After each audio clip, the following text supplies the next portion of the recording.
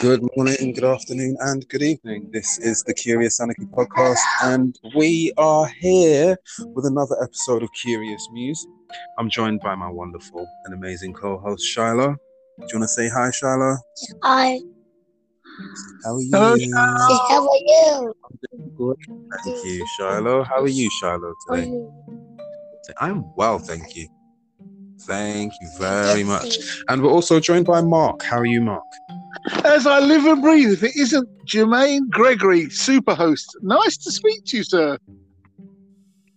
Brilliant. Okay, so it's the 1st of Of November. yes. We have something like, I don't know, 50 something days till Christmas. It's the COP26 conference has begun. It's underway. That's what we need to talk about today, really. I think that's what there. Hopefully we're looking for an opportunity to catch up with her whilst she's there, during the period of time that she's there, but we shall see. And the government is still playing up. So let's get into it then. Mark, so Jermaine, go ahead. I want to ask you a question. Do you know who isn't at the conference today or this week? China, I would imagine. That's one. They're not there, no. And there's another one. Russia? Correct. So the first part of call is we're going to have a world conference that's got huge numbers of people going to Glasgow and Rome, missing two of the key players in the world. You probably won't remember this, but this takes me back to the 1980s when it was very much the West versus Russia and China. I was born halfway through the 80s, so... Yeah, and so in a sort of certain way, we're kind of back at that, even though it's with different faces on. It's still the same processes where we can't all play with the same ball. You know what I mean? I've got my ball and I'm leaving. I'm not playing with everyone else, that sort of thing. So we could spend the morning criticising Russia and China, but, really it's kind of, this is a politic that's very old, that's been going on since the Second World War, if not earlier. And it's really a mirror as well. Yeah, it's a bit, but also what we accusing them is also what's going on here. Yeah, so. But this is what I'm kind of half leading to. Yesterday, there was an impassioned speech by the Prime Minister of the United Kingdom. I haven't seen this yet. Well, in the speech, so much about it though.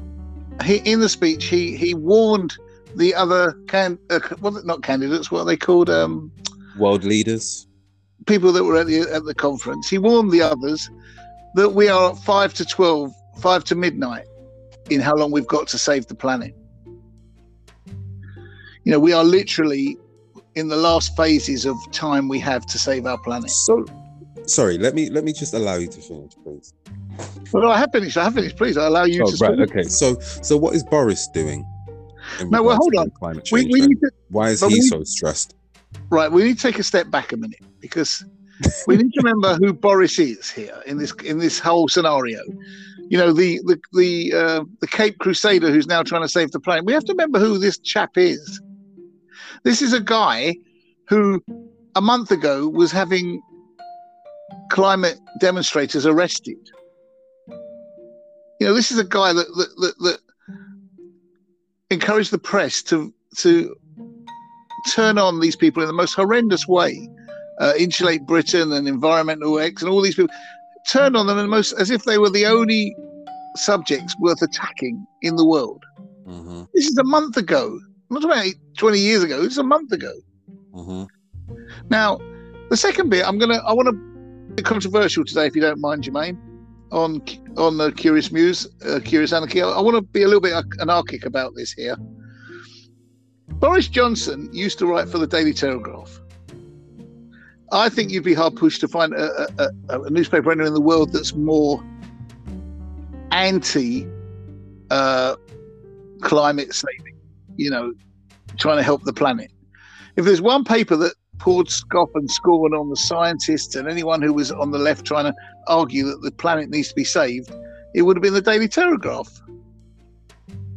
So what we have today is an example of these people that are fascists. And I wonder how many people that are out there now today listening who 10 years ago voted for the right wing, or who were advocating, stopping anarchists or stopping gypsies or something. I wonder how many people sit in the comfort of the homes that they've built and the jobs that they work at and switch their politics to suit whatever overcoat they're wearing. Because to me, it's a little bit hypocritical to be the person calling on the planet to, your last chance to save the planet when you spent 10 to 20 years doing the absolute opposite. This is what I'm saying.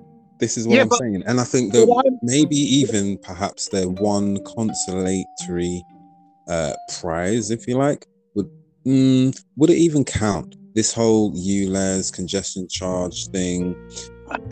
I was going to say, I was just thinking that's not actually Sadiq's plan. No. He's been forced into that by. Yeah, but those things are not. They're not real climate savers when you look at the state of the planet. Imagine you were in charge of the whole planet. Congestion charge would not be your first call. Much, much bigger things are destroying the planet much quicker than that. Mm-hmm. This is just picking on the poor. Change your fridge, change your car. This is picking on the poor. The same thing we talked about in the past about taxation and why only the poor pay tax and the rich don't pay any tax. We're not looking at the real. I mean, there's two fellas went into space for fun. Surely that does something to the planet, doesn't it? I mean, I'm no expert on rocket science, but surely that must emit certain fumes and things. I read a thing the other day that said that trees now are in the past, trees used to absorb carbon dioxide so that we can breathe better. They're now omitting carbon dioxide because there's too much carbon dioxide coming out and they can't deal with it.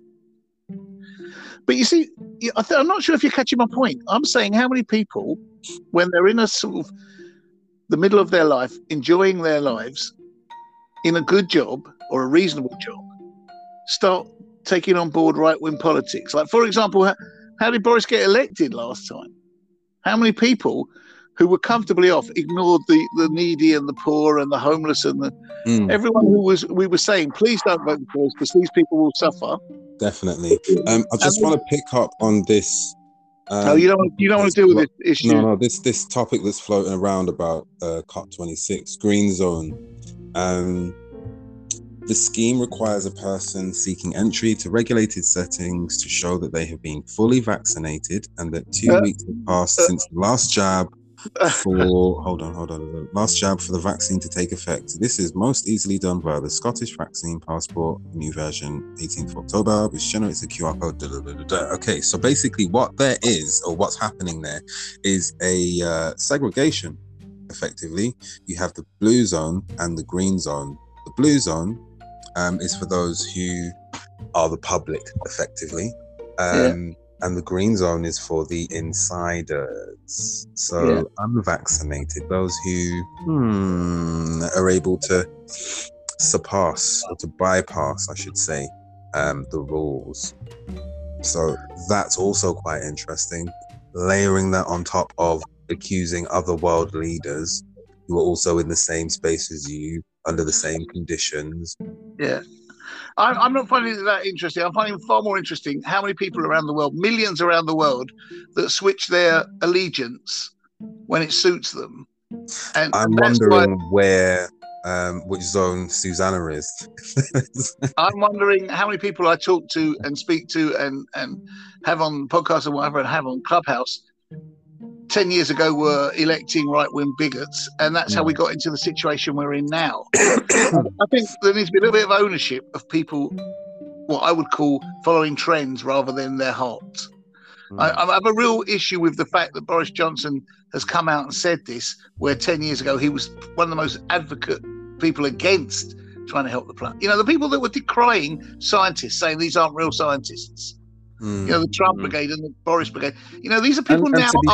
And to be fair, he's continued that because he's continued to ignore the scientists throughout. Not now though, but now he's saying, listen to the scientists. That's what I'm saying to you. Nah, it doesn't count. Well, but okay, you can say it doesn't count, but I'm saying there are lots of people around the world. We've got governments around the world who are fairly right wing and of this way of thinking in places like Brazil and United States and here. Because people have switched when it suited them. They've got the comfort to do that. And all the people that are on the fringe of society all the people that are being persecuted by society are looking around going, why are you still doing this? Now, today they'll come out and they'll be wholeheartedly about saving the planet. And I'm like, well, hold on. Don't you have any moral compass to acknowledge and accept what you've done in the past? To sort of hands up, it was me. Like, I guarantee, all right, I'll put it to you like this, Jermaine. If we went round now, we are interview people in the UK, no one would admit they voted Tory and no one would admit they voted for Brexit. Just right now? Really? You think so? Well, a few right-wing nutters would, but I'm saying on the whole, you know. And you know what? I know that there are people who vote Tory that aren't actually right-wing nutters. Exactly. They actually have values that align with. They have conservative values, and that's totally okay to have conservative values. I'm not talking about those people. But what we also have is this, like you referred to, these right-wing nutters. And there are also left-wing nutters too, so you know we're not being exclusionary here.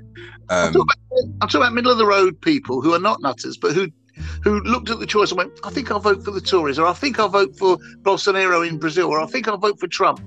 Why? Because, well, they're trying to save the kids that are being kidnapped around. I mean, they're believing all this kind of stuff. And it's like, you don't have the mind to think for yourself. You can't see that Trump is the last person in the world that would be an advocate of saving kids around the world. This is a friend of Jeremy Epstein. And you know, I'm not criticizing people. I'm just saying own up to what you've done. Because when you were comfortable, other people weren't. Hold on. Before we say that, do we know for sure that what you're speaking about has actually taken place, or is it just alleged, or do we need to put up a disclaimer, basically? You're welcome to put one up if you want to. Okay. I'm Let's put up a disclaimer there. I'm happy to stand by what I've said.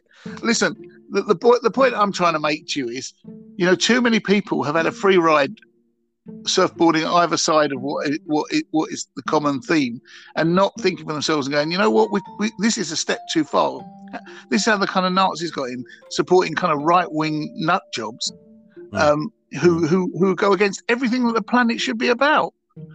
And I want to finish with this. I saw a wonderful post this morning where it said that the human beings are the most illogical things on the whole planet, because we worship a God we can't see, whilst ignoring the destruction of the planet that we live on, which is probably the God we really should be observing.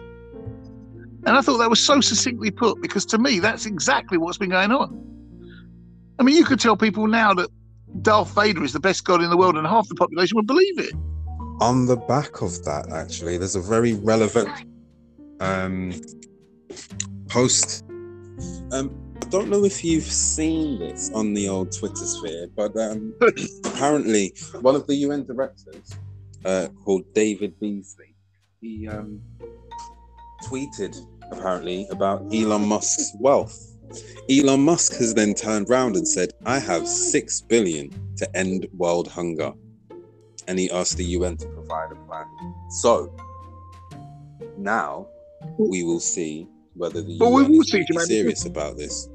May I ask you a question? They had an income of 8 billion last year through all of their plans, the UN. So it's interesting, but can I ask you a question? How Elon's offering 6 billion. Yeah, I want to ask you a question. If you were Elon last year, but yet they still can't end world hunger. But if you were Elon, so I'm really looking to the end of world hunger. Elon Musk is ready to take us to space, ready to end world hunger. Brilliant. May I ask you a question, Jermaine? Go ahead. If you were Elon Musk, would you need the World Health Organization or whatever to do it for you, or could you not just do it yourself with the 6 billion that you've got? He probably can't do it himself. Why? I would imagine that there are certain laws, and that's probably why he's having to go to the UN. No. What I mean is, couldn't you set up your own organisation to go out and end world hunger? Go wash your hands. I'm happy to wash my hands if you tell me the answer to this repeat question. That. If you were Elon Musk, could you not set up an organisation, let's say a parallel to the World Health Organization, that could go out and end hunger around the world tomorrow? Yeah, it's probably not going to happen. And I think that's all we've got time for today. Thank you so much. It's been Curious News. Good morning, good afternoon, good evening, good night. And let's hope Elon Musk solves space and world hunger. I'm holding my breath. He's just putting all of the pieces together. I'm holding my breath. Good night.